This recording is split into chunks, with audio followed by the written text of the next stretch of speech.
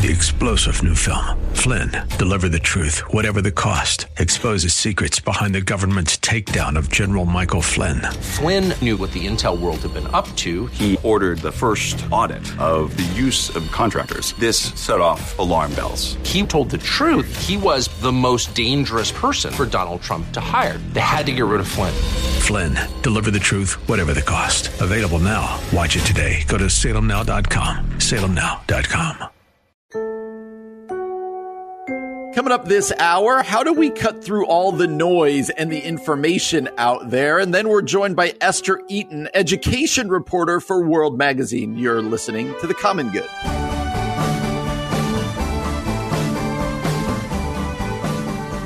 Hey friends, welcome back to The Common Good, AM 1160, Hope for Your Life. Alongside Aubrey Sampson, my name is Brian Fromm. Glad to have you with us today. Hope you're having a great day. We do want to touch on what's going on in Afghanistan again today. I feel like we spent a lot of time on it yesterday, and there are new parts of the story, but there's not. It's really hard to watch. At least I saw this morning that American troops have kind of secured the airport, and it looks like more and more people are going to get out, right? We're kind of praying for that, crossing our fingers. But the stories you hear about Christians, about women, about trans, all these people, it's horrific. And so I don't know. I just wanted to, again, remind people, right? Be praying for the church and just be praying for the people of Afghanistan, right? Yep. There you go. All right. Here's where I want to start. I saw this story the other day, a news report. And before some of you're going to see this story and some of you are going to get all riled up because it's somebody whose husband is in the ICU because they decided not to get vaccinated. He got COVID. It's kind of one of those stories you see that is, I would say, being used in order to help people, push people towards the vaccine. Okay.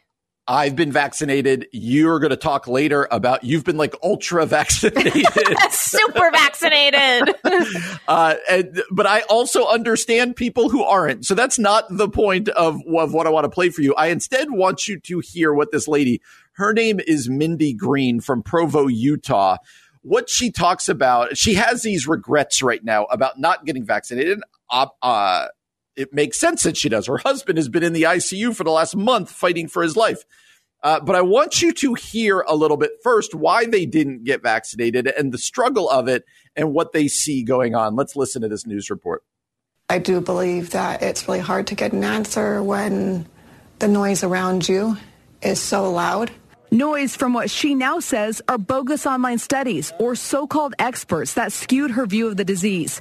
Still, on July 1st, she was mad. Her husband had some strong words for her. My husband told me, you need to have faith that Jesus Christ still lives and miracles still happen, or I won't make it out of this alive.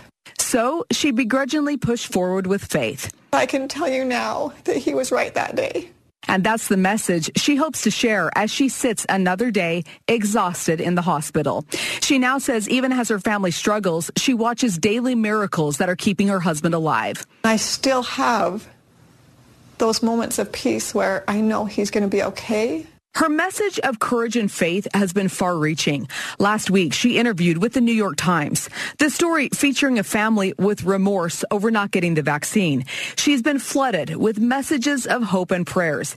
All right, Aubrey, what I found really fascinating in this part is that she said, it was that one phrase. She says, it's hard to know what to believe, quote, because all of the noise. And in other parts, she talks about reading things on Facebook and hearing things from family members and reading very specific things, anti-vaccine in her case, and praying about things, but talking to people in their church.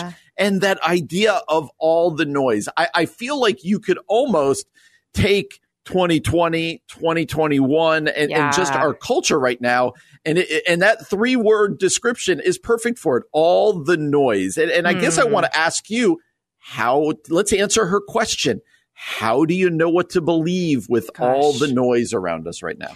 Isn't that such an important question to be asking? And I think it is a difficult question because the reality is there is so much of it. And I don't know, I almost wonder what 2020 and 2021 would look like without social media. Like where would we be getting our information and how different would things be occurring? But anyway, This is a hard question to answer. I think for me, I don't think it's a good idea to get any news or science from Facebook, because mostly that's people sharing their opinions. And I share my opinions on Facebook too. That's what it's for. I think this is when you need to go to the experts in your community, call your local doctor, call some people that you trust in your church, go to the CDC and find out what they're saying, since they actually are, doing the science behind things like the vaccine. And I know this isn't just a vaccine conversation we're happening. All the noise around us. I think this is, you and I talk about this a lot. Like, I don't know if it's an antidote, but I certainly think it's important to have a lot of these conversations with your community, with your friends, with your neighbors, with your church community, and get an idea of how people are making decisions. Yeah. And then I think the other thing, we've talked about this before, don't be in echo chambers. So get outside of your bubble and try to find news and information outside of it, just to maybe help you get some perspective. It may not, that's going to be maybe partisan, but at least it'll give you a greater perspective to compare and contrast. That's right. And then I do think it's really, two things are really, really important. We do have the Spirit of God in us as Christians. And so get away like Jesus did in Mark chapter 1. Go and be alone with God. Pray, pray, pray. Listen to the Holy Spirit. Trust what the Spirit of God is saying, and obey the Lord. And then I think I said this before, but just to repeat, talk to your primary doctor about medical stuff. You shouldn't be talking to someone who's not a doctor about medicine. Talk to a doctor. Yeah. Especially your doctor, not a random doctor, your doctor. Okay, go ahead. Your doctor that you've put your trust in with other things, right? When you go get a physical, who is it you go see? There's other things. I think you make a lot of really good points there. I think Facebook and Twitter and them are terrible places to get your expert analysis, right? Like, I might love a family member very much, but I don't need to trust their ideas on X, Y, or Z, right? Like, I don't need to go down that road. And I do think we're living in a time that we have to intentionally cut out a lot of the noise and zero in on, okay, this is who I'm going to believe. Like every morning I tell you, I watch the Today Show. It's kind of like my thing. I wake up, kind of watch the first kind of segment of the Today Show, the first 15 minutes. I'll be honest, if you watch only the Today Show right now, you would think that we are all going to get COVID and die. Like it is just, so this swings both ways. This doesn't just swing with the conservative guy on Facebook posting anti-vaccine stuff. It kind of swings both ways. That's true. And I think it becomes important for us to read across a wide spectrum. I think you make a great point to go to your doctor. Yeah. Not the doctor who's going to agree with kind of necessarily what you're thinking right now, but go to your doctor. Maybe you've got a doctor in your church, maybe somebody else, and make these conversations, like you said, make these decisions prayerfully and also in community, getting with the people that you know and trust before COVID, right? Before any of this stuff. Yeah. Because there is these echo chambers get us. It makes me so sad. This lady's husband is in the ICU, and she's just super regretful because she, quote unquote, didn't know how to break through all the noise. Heartbreaking. It is. And I think we need to work really hard to break through the noise. Well, coming up next, we're excited to be joined by Esther Eaton, education reporter for World. We're going to talk a lot about schools and the mask debate, post-COVID classrooms, the results of homeschooling, and all sorts of other conversations around education with Esther Eaton next here on The Common Good, AM 1160, Hope for Your Life.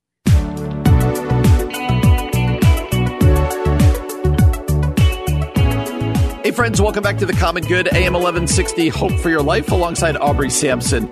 My name is Brian Fromm, and as Aubrey and I have talked about, we both have kids going back to school in the coming weeks, and there's so much conversation out there about masks in school and what do post-COVID classrooms look like, and everybody's got opinions. And so we thought we would talk to someone who's done some reporting on that. And with that in mind, Aubrey and I are thrilled to welcome to the show Esther Eaton. Esther is an education reporter for World Magazine. Esther, thanks so much for joining us today. Thanks for having me. Yeah, like you said, I report on education for World, so this is what I think about all day, every day. I'm from Virginia. I've got a couple parakeets that I always talk to about my work, so they also know a lot about education. Awesome. That's awesome. Esther, obviously we all know that due to COVID, the way kids went to school completely changed last year. Most schools have started up or are about to start up in the next week or so. What does school look like for kids this year, and does it vary across the country? It definitely does vary across the country. It varies from state to state, from district to district, sometimes even from school to school.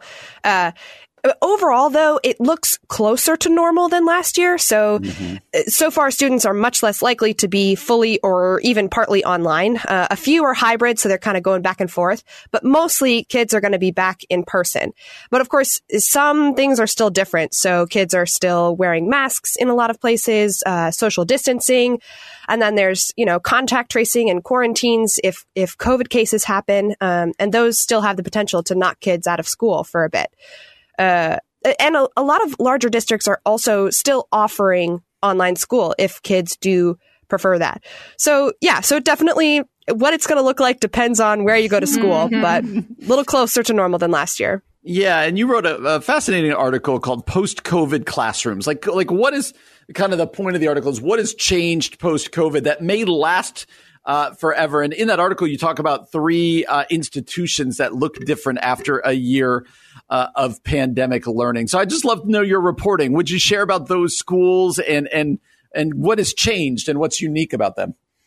Well, the first one I visited is called Southern Nevada Urban Micro Academy. It's in Las Vegas. And what's different about it because of COVID is that it exists. This school started because kids were struggling in online learning. And so it kind of started out as a way for them to get some supervision and help. And it is a partnership between the city and a nonprofit where kids come in. It's computer-based learning. So the computers assign lessons, the kids set goals, and the teachers help them with that and then supplement with other lessons. And so this school didn't even exist before COVID and is now going to continue because parents and kids have liked it so well. So that's definitely a change because of COVID. Interesting. The next school I visited was pretty nearby. It's called the Girls Athletic Leadership School. And it's a new charter school that's focused on, girls and leadership, as well as integrating movement into learning. So getting kids' bodies involved. So they might do a dance to learn a math concept, for example. And COVID's limited some of that this year. There's only so much running around you want to do when you're wearing a mask, but they're hoping to expand next year or I suppose this year now. And eventually when they take the masks off, I think they will not be keeping some of those changes. And then the last school I visited was in St. Louis, Missouri. It's called Central Christian School. It's a more established school than the first 2.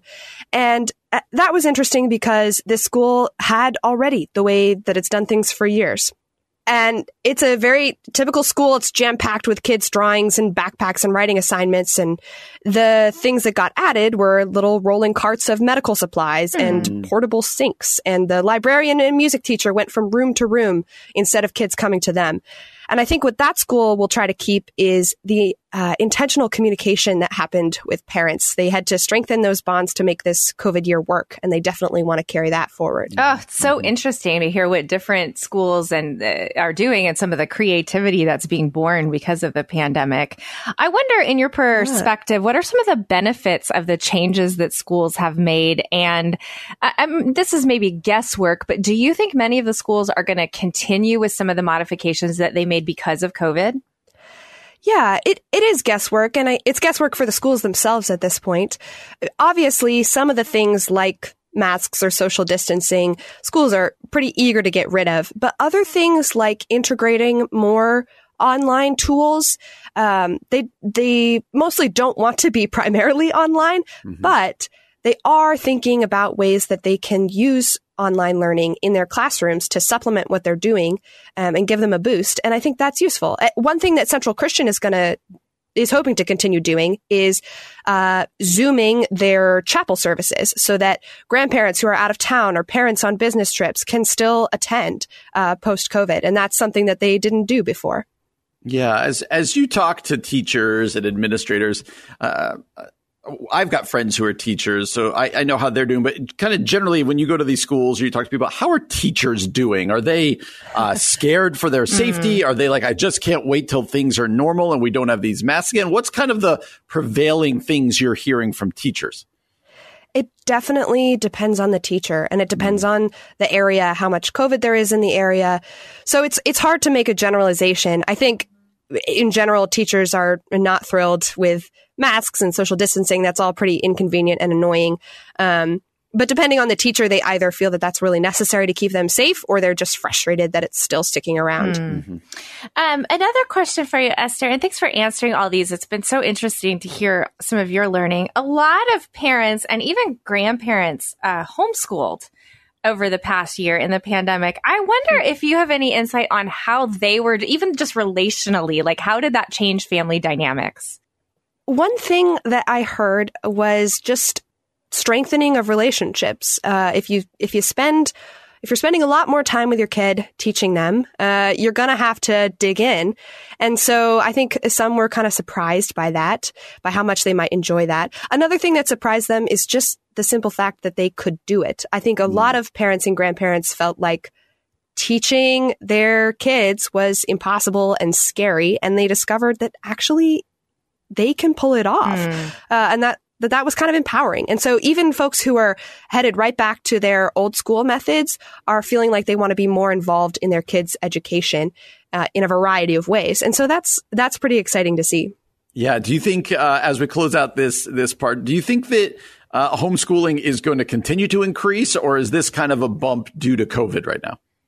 It's definitely a COVID bump. We're not going to have all those people stick with it, but I do think that there will be a bit larger growth thanks to this year. People who just never thought to try it and now discover that they like it. Yeah. Again, Aubrey and I are thrilled to be joined by Esther Eaton, an education reporter for World Magazine. You could contact her at EstherJ10 on Twitter. You co-wrote an article with another author by the name of Lauren Dunn called The Great School Mask Debate. I'd encourage people to go check that out. Let's ask the $64,000 question. As you've done reporting and talked to people, why do you think there are such strong opinions? I would say increasingly strong opinions right now about kids wearing masks at school.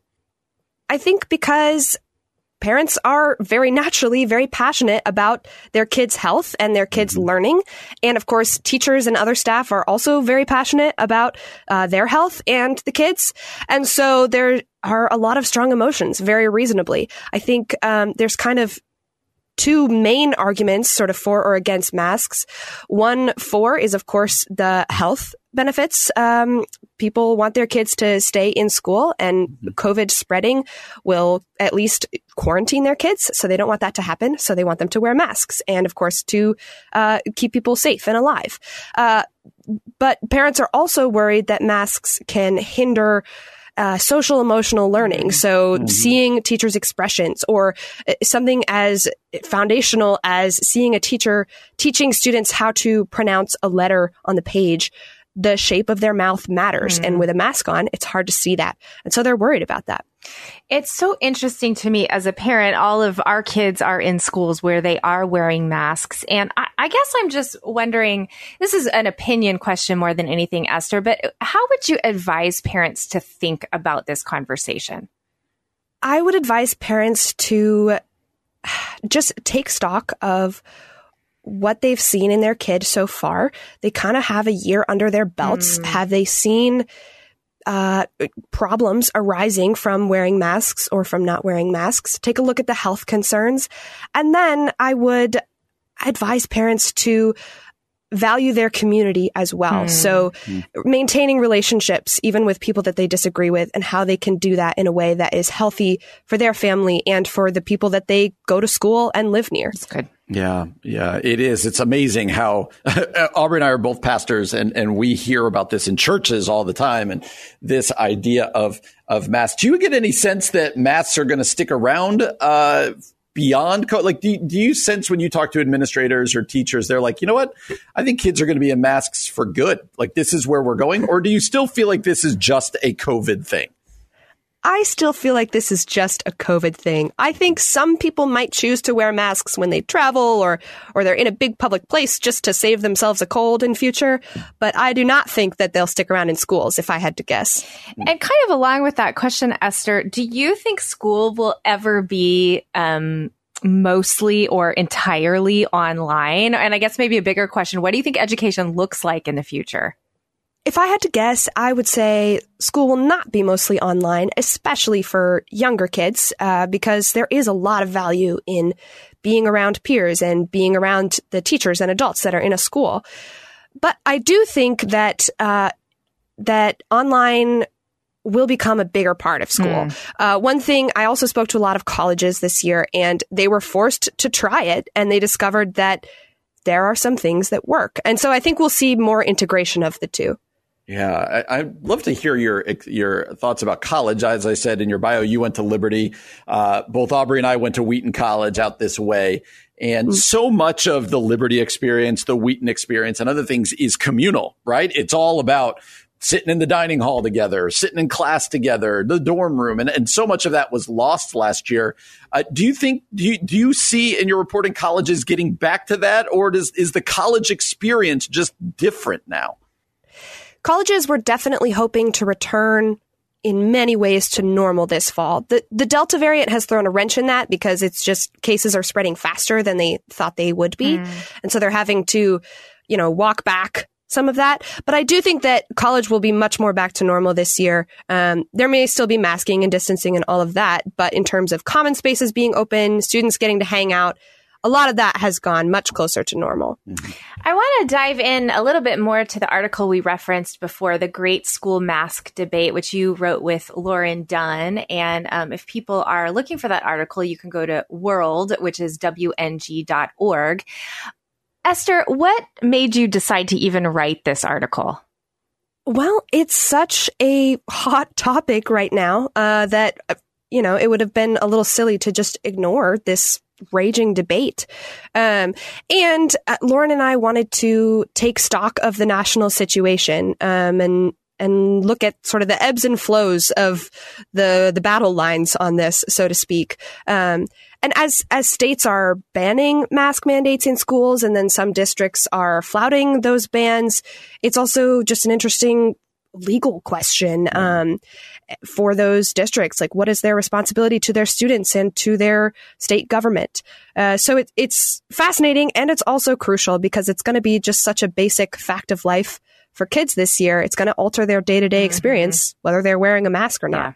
Yeah, and something we see so often on TV right now, it seems like every day, right? You turn on the news and there's that clip of people going crazy at a school board meeting, parents, whoever else. It's the school board meeting right now seems to be the epicenter of people just sharing their frustrations. And I guess specifically for a Christian, Esther, what would you say to parents right now? How can we disagree about these things in schools, but still be civil about it, still be good people, still be good Christians about it? What would you say as you see the landscape of how hot this great mask debate is right now?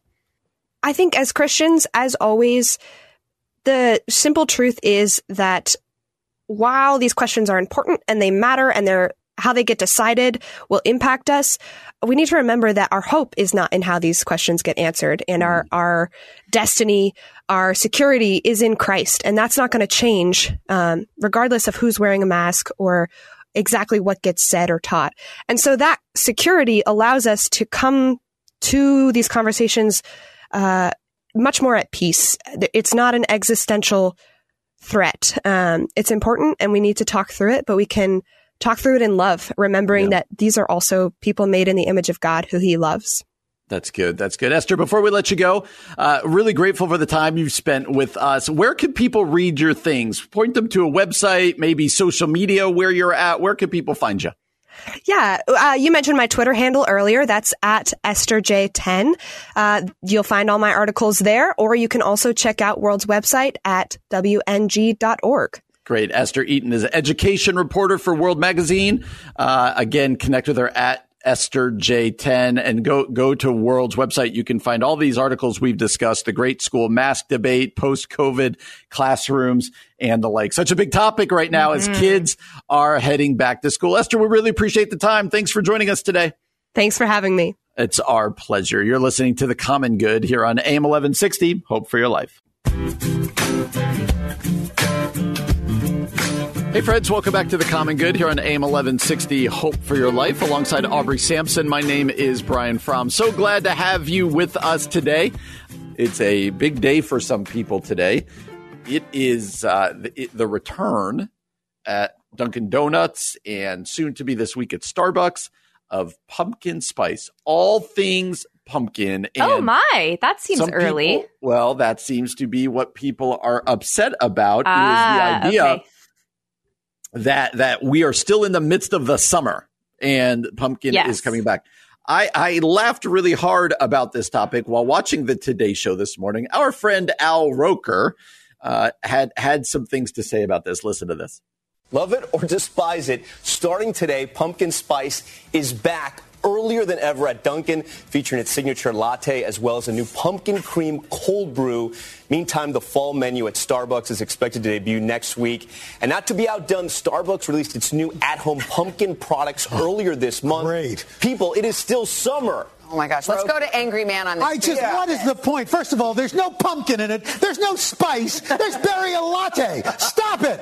Stop it. You don't dig it? I hate it. And a lot of America hates it, too. Pumpkin spice. How many of you in here hate it? Yeah. Oh, my gosh. The whole crew is revolting. In fact, pumpkin spice is revolting. We have an uprising on our hands. All right, Al. I'm going to just have a regular black coffee and get wired up again. Maybe decaf. No, I don't think so. I'm angry. Thank you, Al. All right, so Al Roker has he's got some thoughts on this. Aubrey Sampson, fan or not a fan of all things pumpkin? I do not like a pumpkin spice latte at all. I know that's an unpopular opinion, but they make my stomach hurt. They're way too sweet. I think they're kind of gross, like sickly sweet. I like pumpkin spice muffins or breads, but throwing it into a latte is way too intense for me. And I think it's too soon. I want to see that I guess I could go late September, but October really is the time when that comes. What do you think about this? I dislike all things pumpkin all year long. Okay. I had an argument with my brother-in-law who loves pumpkin pie. I hate pumpkin pie. We decided to either love or hate pumpkin pie. Yeah, I like pumpkin pie. Yeah. And so all of this stuff bothered me. Like, I like the fall, like the weather cooling down. Absolutely. And this and that. But no, this feels ridiculously early. I don't even like carving pumpkins. And so... wow, that's a hot take right there. That's a spicy take. a pumpkin spice take. Wow. I don't even like it. If we had a top 5 list right now of flavors we do not enjoy in food or drinks, pumpkin would probably be my number 1. We might need to add that to our list, our top five list. What do you think would come on at the top of your I dislike these list? I don't like anything cherry. I don't like cherry pie or cherries on my ice cream or cherries in general. I don't like cherry. You know, this is your thing with grapes. It reminds me of cough medicine. I think my mom gave me cherry flavored cough medicine, and your mom must have given you grape flavored cough medicine, because I can't do anything cherry without thinking of cough medicine, and you can't do grape flavored things. That's true. Aubrey, you and I, with each top 5 list, we've decided that you and I are super different. And that either makes the show good or it's going to be our downfall someday. One day we're going to get in a really big fight over the top 5 list and just it ends the show. My number 1 favorite pie, bar none in the world, is cherry pie. No! Are you kidding? When we go out for ice cream, I always get black cherry ice cream. Gross. It is it. So I do remember you saying that when we did top 5 ice cream, and I thought that was disgusting. You and I are very different. We are learning stuff again here. Okay.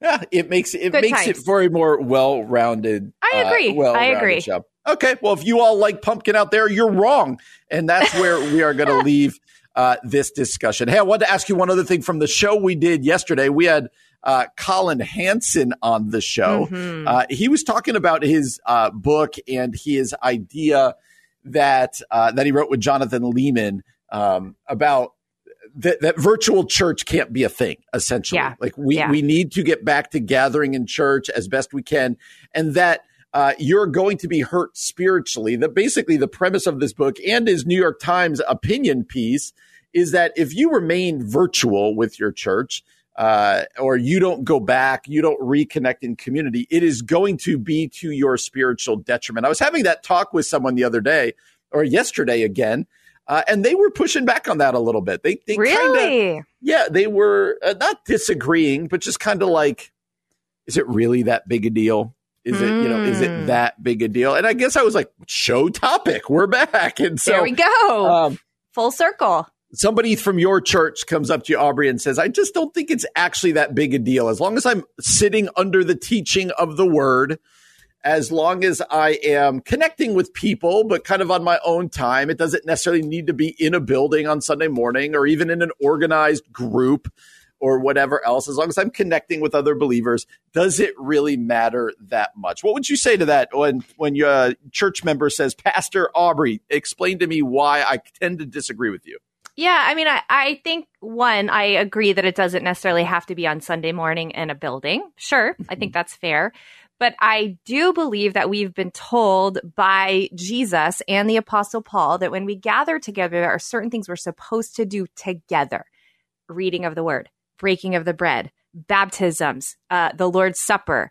Those things cannot happen on your own in front of a TV. And so I think the reality is we're called the body of Christ. Literally, it's an embodied faith, which means we need to be together, to spur one another on, to practice the sacraments, and to do the Christian life together. And so I think Colin Hansen is absolutely correct. Now, does that mean you can't watch a sermon online throughout your week? Right. Go for it. If that encourages you spiritually, I mean, I walk on the treadmill and I watch some of my favorite preachers. Like, do that. That is good for your soul. That cannot replace being part of a body of believers.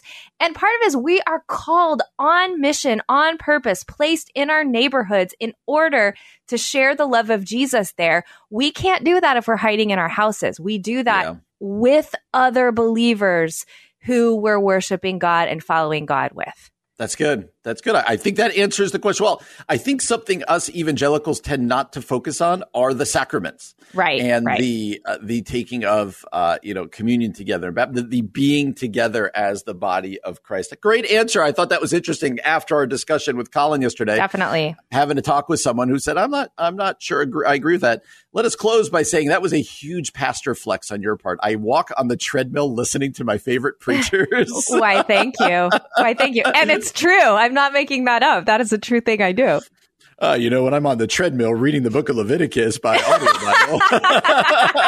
Well, either that or I'm listening to the Rise and Fall of Mars Hill podcast. There you go.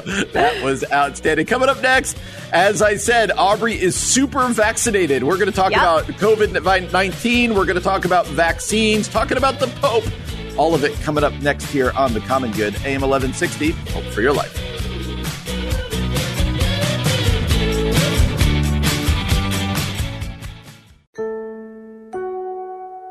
Coming up this hour, how can we talk to friends and family members who are hesitant about getting the vaccine? And then, how can we be non-anxious people in the face of criticism? You're listening to The Common Good.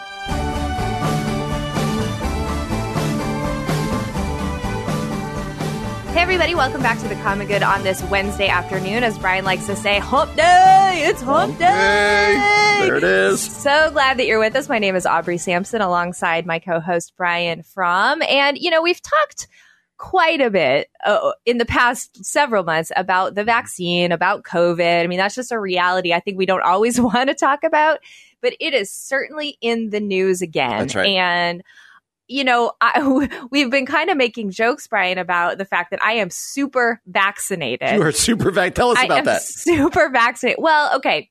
I think I've said this on the show before, so I don't think this is news, but I have an autoimmune disease. And because of that, I am on immunosuppressant drugs. And the CDC recommended anyone that's on the meds that I'm on and have the disease that I have should get a third booster. And I talked to my doctor, my rheumatologist, just to make sure, is that the right move? And she said yes. And so I walked into Walgreens yesterday. I got that third booster and I was like, oh man, I am super vaccinated. I will say part of it is we were just in Florida where the Delta variant is everywhere. So I'm a little hedging my bets, hoping that the third booster helps out with that. But I am officially super vaccinated. I don't feel that great today. I'll be honest with you. I am in a lot of pain. Like I don't really. You didn't have any side effects from the vaccine, right? I had such little side effects. By little, I mean none. That it actually made me wonder: did they actually vaccinate me? Did that work? Like, did they just put olive oil into my body? Exactly. Did I just get like saline shot or whatever? No, I had, especially after the second one, where everyone's like, "You're going to be down." I felt completely fine. My arm didn't even hurt, so that was wow. Kind of weird, wow. Yeah. Well, my you arm are hurts. super vaccinated. My body is in quite a bit of pain today, but I remember this before. It kind of caused my disease to flare up, so I think that's what's happening now. But hopefully that means it's working and my body's fighting back, and it doesn't mean I'm going to grow a tail or something like that. But we'll see. But anyway, it got me thinking about how can we talk to friends and family members who are hesitant about getting the COVID-19 vaccine. There's a lot in the news right now. The Pope Francis, as part of a big ad campaign, is calling everyone in America, especially Catholics, to get the vaccine. He's calling it an act of love. He says vaccination is a simple but profound way of promoting, get this, Brian, the common good. He's a listener.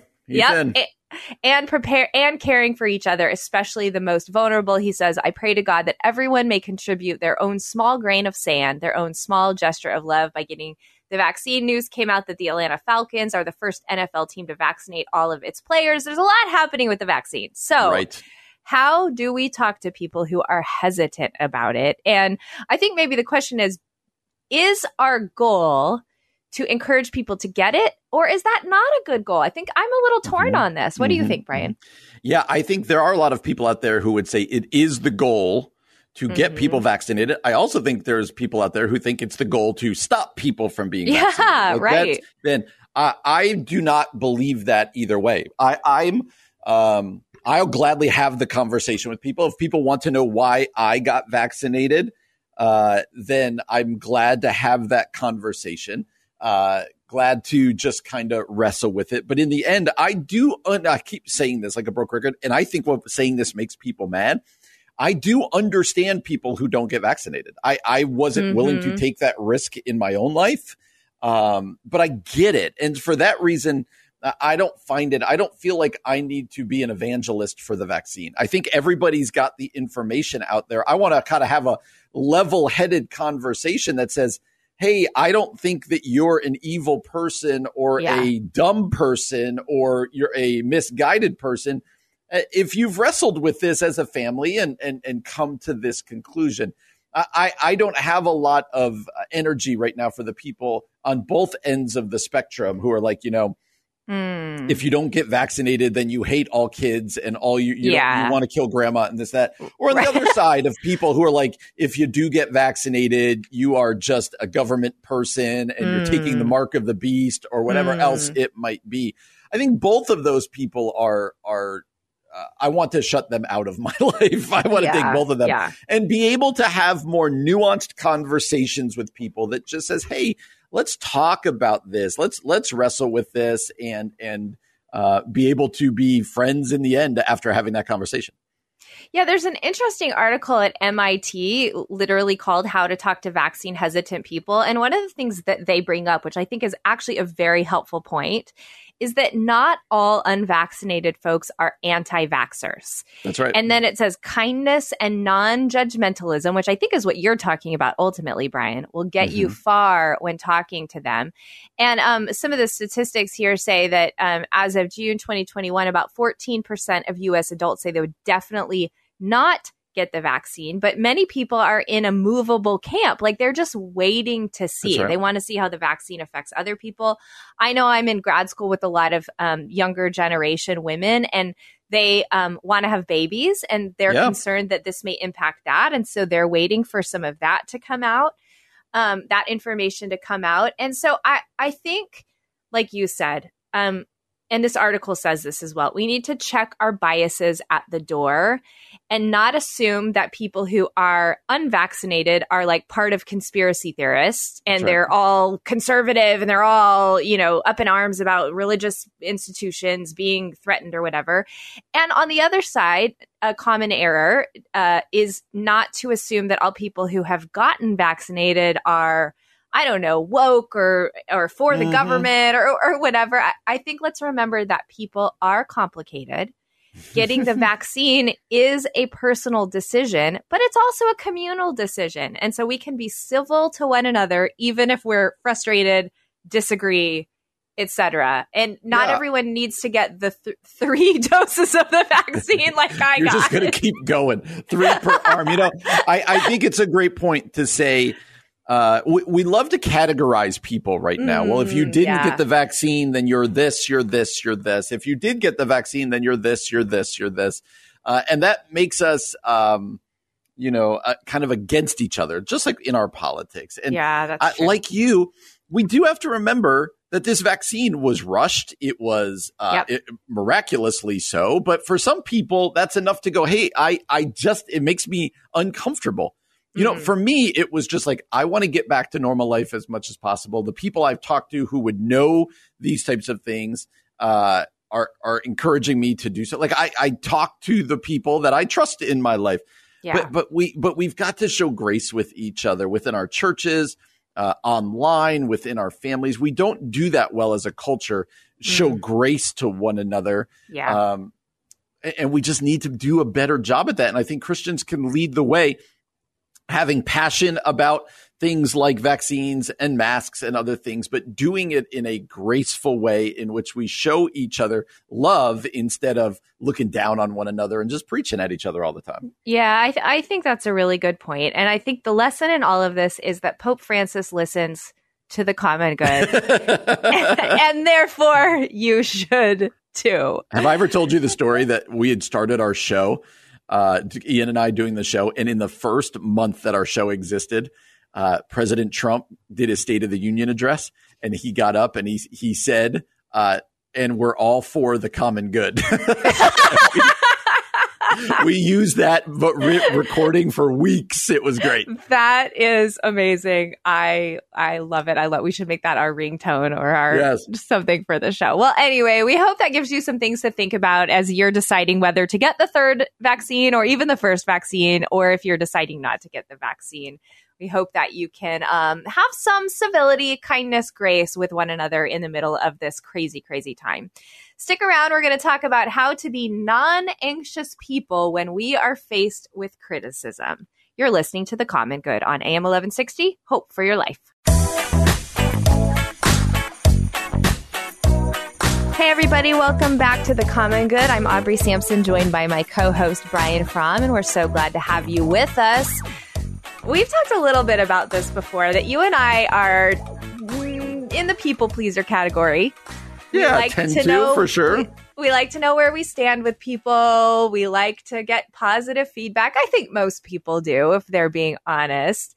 When you are dealing with criticism, which happens in church leadership all the time, by the way, but it happens in other roles as well. You don't have to be a church leader to know what it is to experience like criticism. A radio host. It also happens there. It happens in the studio. That's right. How do you tend to respond in criticism? To criticism. Yeah. So, and it's interesting. We do keep coming back to this topic because I think it's so important. I talked about this from an article last week while you were gone. There was an article of church leaders called How to Be a Non-Anxious Presence in the Face of Criticism. I think I personally, Aubrey, don't do it well. I take criticism and praise way too personally.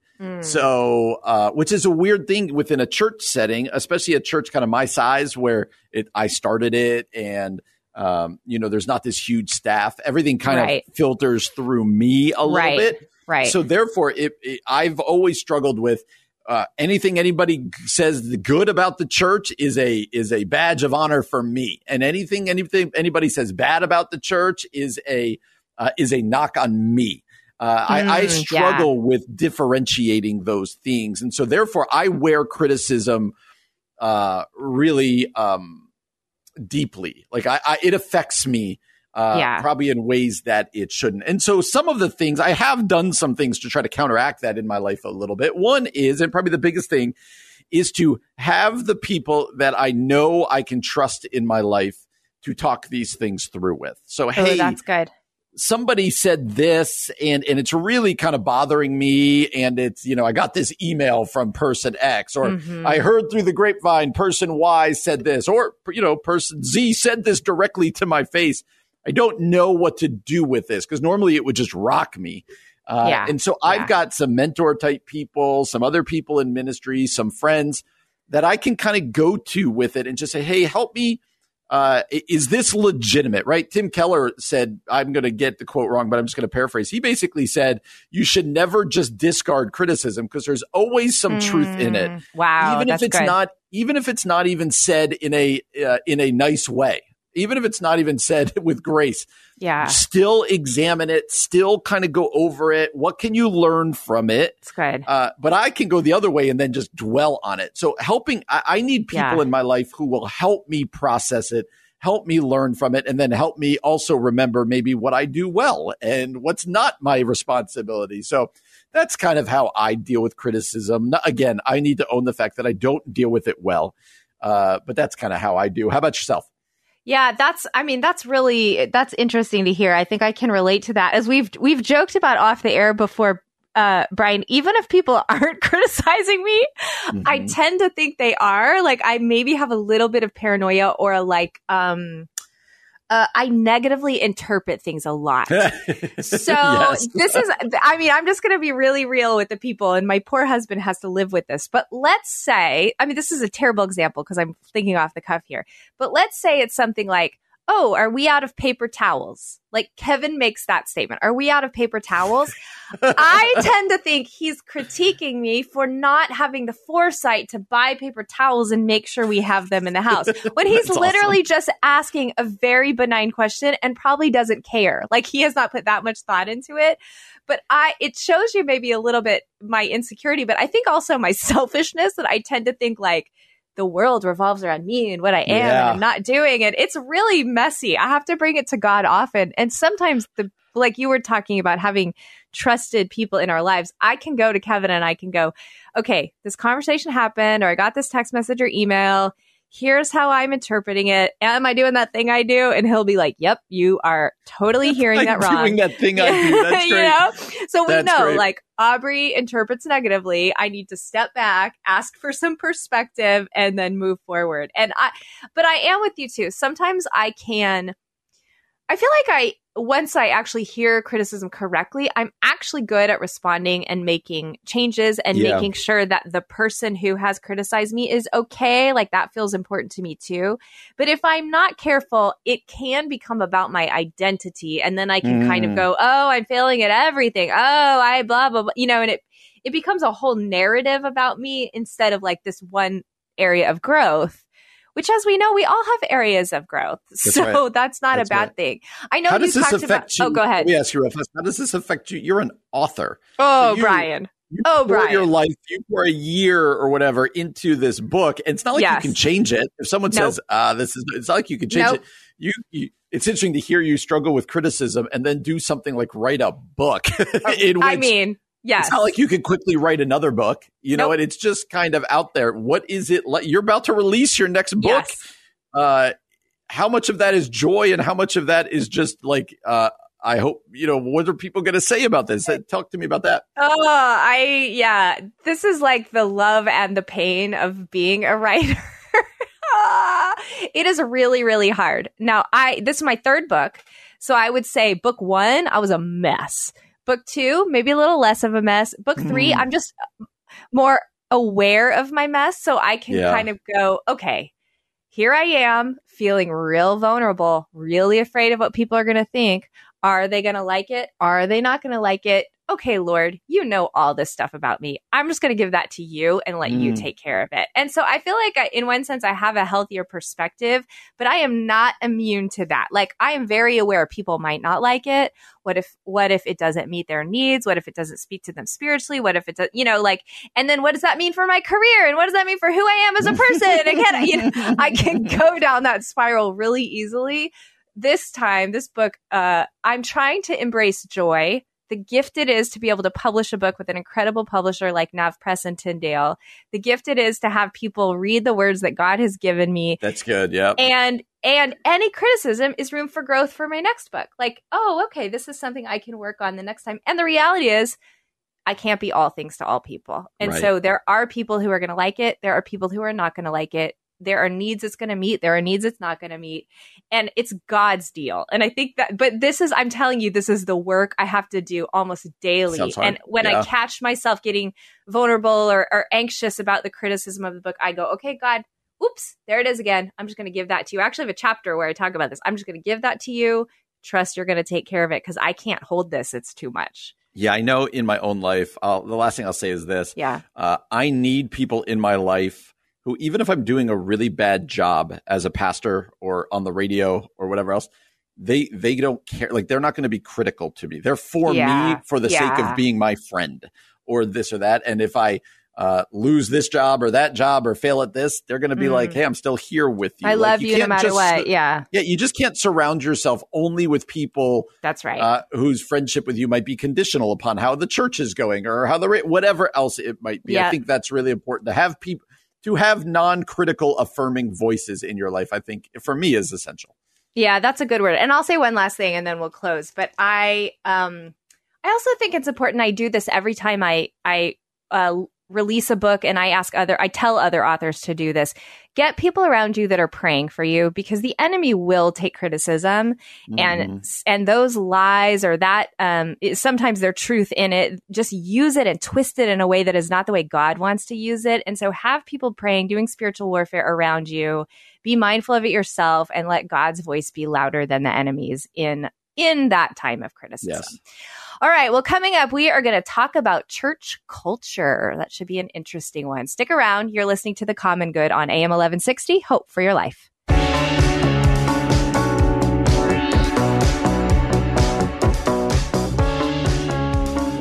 Hey, everybody. Welcome back to The Common Good on this Wednesday afternoon. My name is Audrey Sampson alongside my co-host Brian Fromm. We hope you are having a wonderful Wednesday evening. I hope you have some good plans tonight with your family, or if your kids are back in school, that you're getting all the rest you need and getting all that homework done. That has been quite a transition for us in our house, Brian. My high school son has so much homework already. Oh, really? Yes. Do your kids have homework yet? So only Madeline's back in school right now. So she's that's right. Our high schooler. I never know with Madeline because she just does her work on her own. But I don't sense that she has much homework just yet, but maybe I'm wrong. Maybe I'm just a bad parent. You are. That's the lesson here. Brian is a bad parent. No, she's probably a very responsible young woman, and so everything's good. All right. Well, we don't need to talk about homework. I would actually like us to talk about church culture. We're both pastors, so it's good. We're both pastors. Good for us to talk about. I think most of our listeners are at least part of a church or have been part of a church in their lifetime. And so we all have feelings about church culture.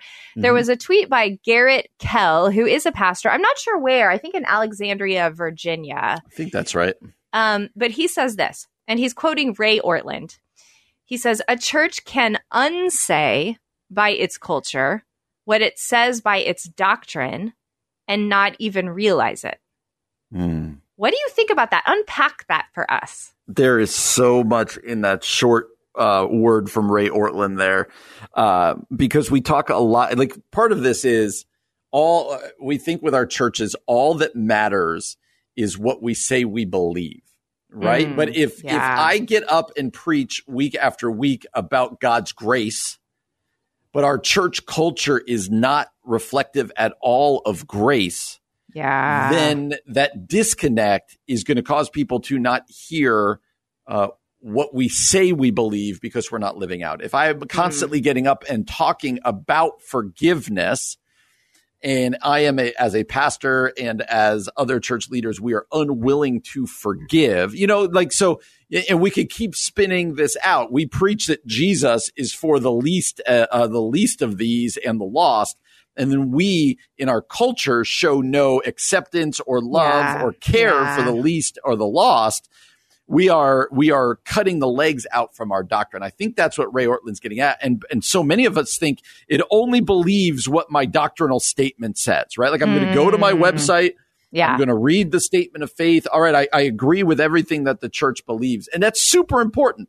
It's super important. But absolutely the doctrinal statement, the statement of faith needs to be driving then, the actual actions of the church. We need to see it manifest within the church. And if the culture doesn't match the doctrine, I think he's right that the culture's always going to win. We see this, Aubrey, in the Mars Hill podcast. Absolutely. I've been obsessed with listening. Yeah. Over time, people said, what I love about the preaching, though, is not matching the leadership and what we see going on to kind of an extreme example. I think what becomes hard here, Aubrey, let me put this on your plate. A, how do you define church culture? And B, how is a church culture even formed? Oh, this is a really, really interesting question. And I think for church planters, and you can testify to this, Brian, like you're kind of talking about church culture from the beginning. What is our church culture going to be? How is that going to distinguish us from other churches? And how is it going to meet the needs of the community that we're in? And,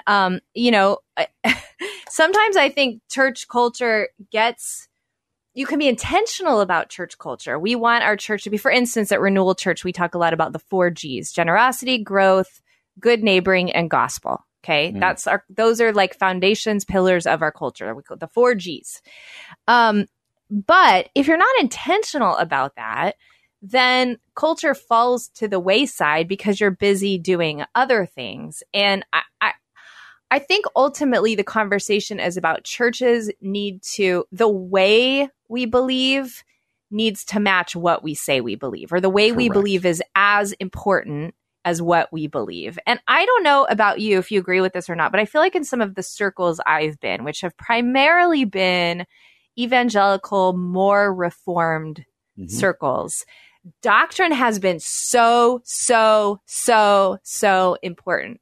Yes. Almost to the point where if we have the right doctrine, we believe people will come to Christ. We believe doctrine will save people.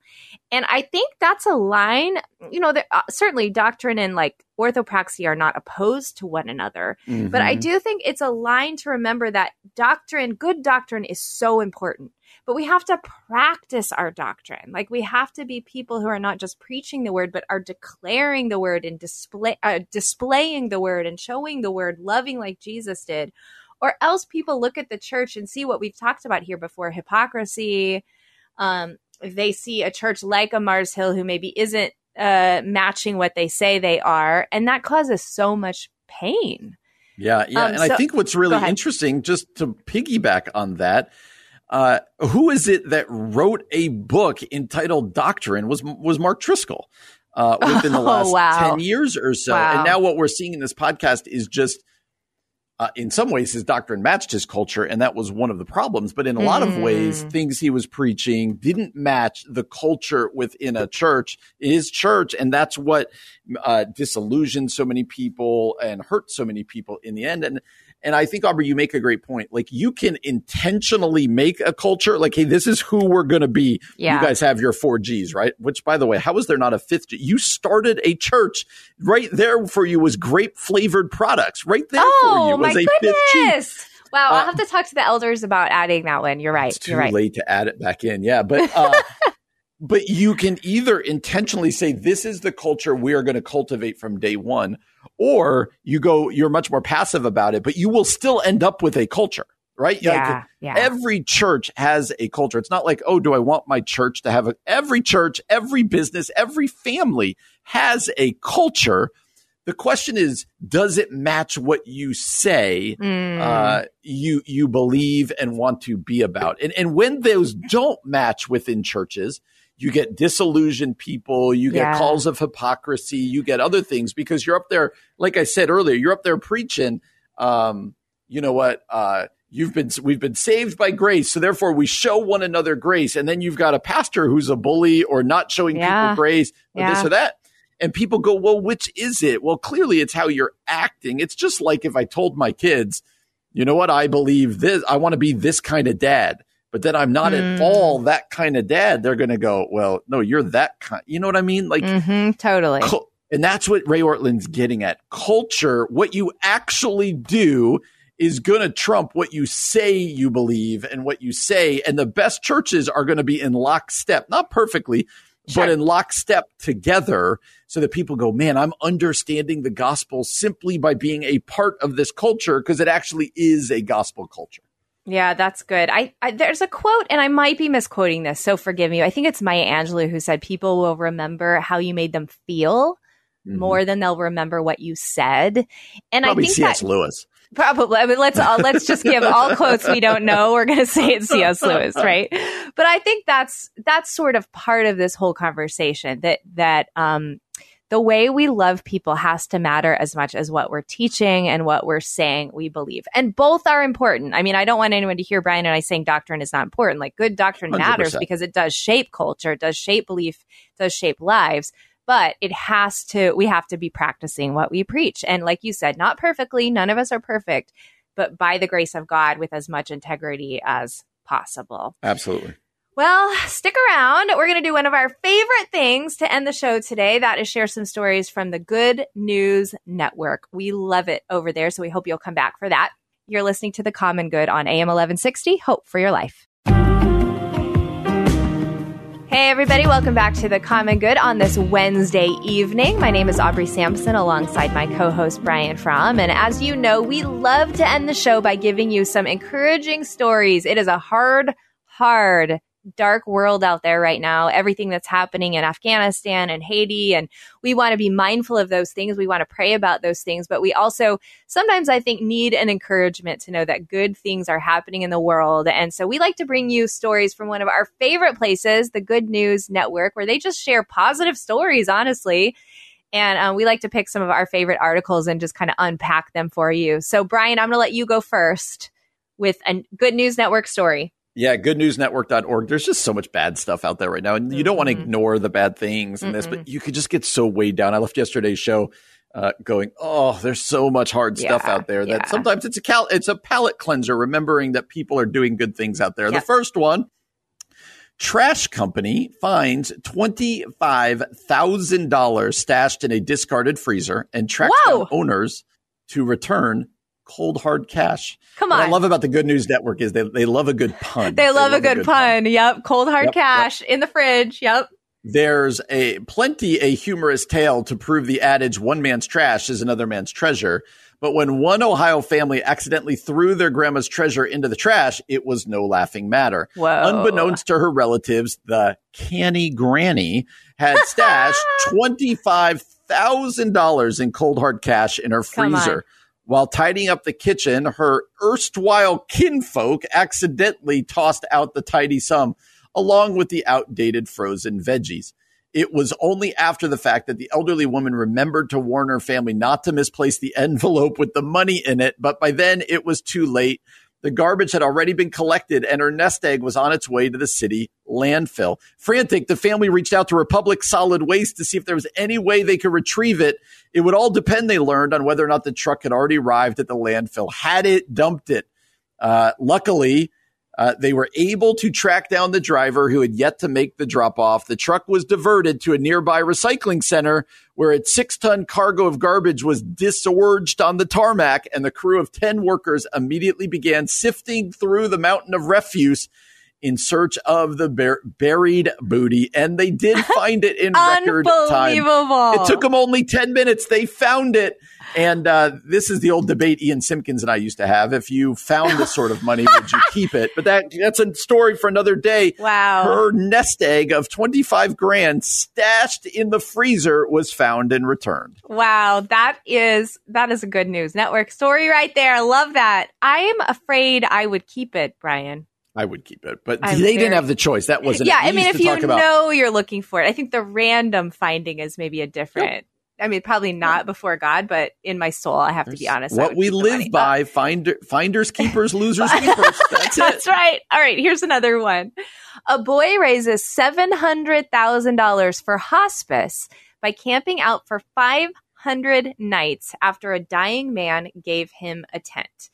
A serendipitous series of events turned an 11-year-old boy into a stalwart hero after a dying man gave him a tent. Last year, just before the pandemic reached the UK, Max Woozy's parents were helping to care for a neighbor, Rick Abbott, who had terminal cancer. They came to appreciate how vital it was that the local hospice was able to help their neighbor remain in his own home, which was his final wish. Just before he died, Abbott gave Max a gift. This is Max talking. My friend Rick gave me his tent before he died and made me promise to go have an adventure. Max realized that most of the fundraising for the hospice was canceled and services were closed due to COVID-19. And so on March 29th, 2020, he began sleeping in his new tent pitched in the backyard, hoping to raise 100 pounds, I'll change it to US, $100 for the hospice. Okay. With his plush stuffed animals to keep him cozy. There's a great picture of him with a baby Yoda stuffed animal, by the way. He posted updates on his fundraising page while waiting for the pandemic to be over. As lockdown restrictions dragged on and warm summer nights turned into chilly autumn frost, Max refused to come in from the cold and donations poured in. On October 12th, he wrote, "Thank you so much for all of the donations. I can't believe how much I have raised. I've decided to camp out for a year to see if I can get to 20,000 pounds. The boy blew past that goal, hitting milestones of 100 consecutive days, then 200 days, then 300 days. His dog Digby was with him. During one December storm, his tent blew over, but he repitched it so he could cross another day off on his calendar. His dad kept him company during those storms and during the harsh weather. He had to get a new tent at one point. At Christmas, they decorated it. You can see pictures online at goodnewsnetwork.org of it decorated like Nativity said. It's really cute. He attracted national attention. He attracted international attention. Last week, he celebrated 500 consecutive nights on this adventure, but has raised more than $770,000 around the world for life-giving service of hospice. Oh, that is so awesome. It is, although I hate sleeping in tents, so this sounds awful to me. But all right, our friends up north in Wisconsin town falls in love with wayward beach ball, playing Where's Waldo and hiding it on local streets. A giant beach ball has attracted a devoted cult of followers this summer in Stoughton, Wisconsin, after the unusual new mascot rolled into town. The inflatable, since dubbed Roly-Poly Olay, I think I'm getting that right, escaped the confines of its yard and soon became a source of entertainment, a Where's Waldo of behemoth beach balls, bringing spontaneous happiness wherever it appeared. Olay's excursion as a neighborhood goodwill ambassador began as a fluke. Honestly, it started misplaced. Someone on the Stoughton Facebook page reached out asking if someone was missing a huge beach ball because there was one that had blown to the end of the road. And that's literally how it started. From there, people spontaneously began signing it, hiding it, moving on to different streets. What a fascinating story up there in Stoughton where people just kept going with this beach ball. Love that. All right, bring us home. Bring us home. One more for you. And I watched this the other day on Good Morning America. I shared it on Twitter. You can actually watch the video. It is a tear jerker. But a police escort police escort son of late officer on the first day of school. So in Las Vegas, I know, it's so amazing. Noah Swanger, 9 years old. His father died away from COVID this year. The entire police force came out to escort him to school. And the video is of him. He's arriving at school and he's like, what's going on? What's going on? Why are all these newscasters there? And the news had come out and the whole police force was out there and people were crying and he started crying. It was a beautiful way to honor his dad. I can't even, I'm getting tears in my eyes now talking about it. But if you go to goodmorningamerica.com and on their videos, you'll find it. It is so, so powerful. Anyway, we hope these stories encourage you today as you go about your week. Sometimes, like Brian said, we just need a palate cleanser when all of the world seems really hard right now, remembering that God is at work. People are doing incredible things. and it's okay. It will be okay. I'm going to go back to the story of the boy camping out again, Brian, because I could not sleep in a tent either. No. But I honor him and feel like it's amazing that he did that. And I love that his dad did it with him as well. Well, thanks so much for joining us today on The Common Good. We hope you'll come back tomorrow from 4 to 6 p.m. For Brian Fromm, I'm Aubrey Sampson, and you've been listening to The Common Good on AM 1160. Hope for your life.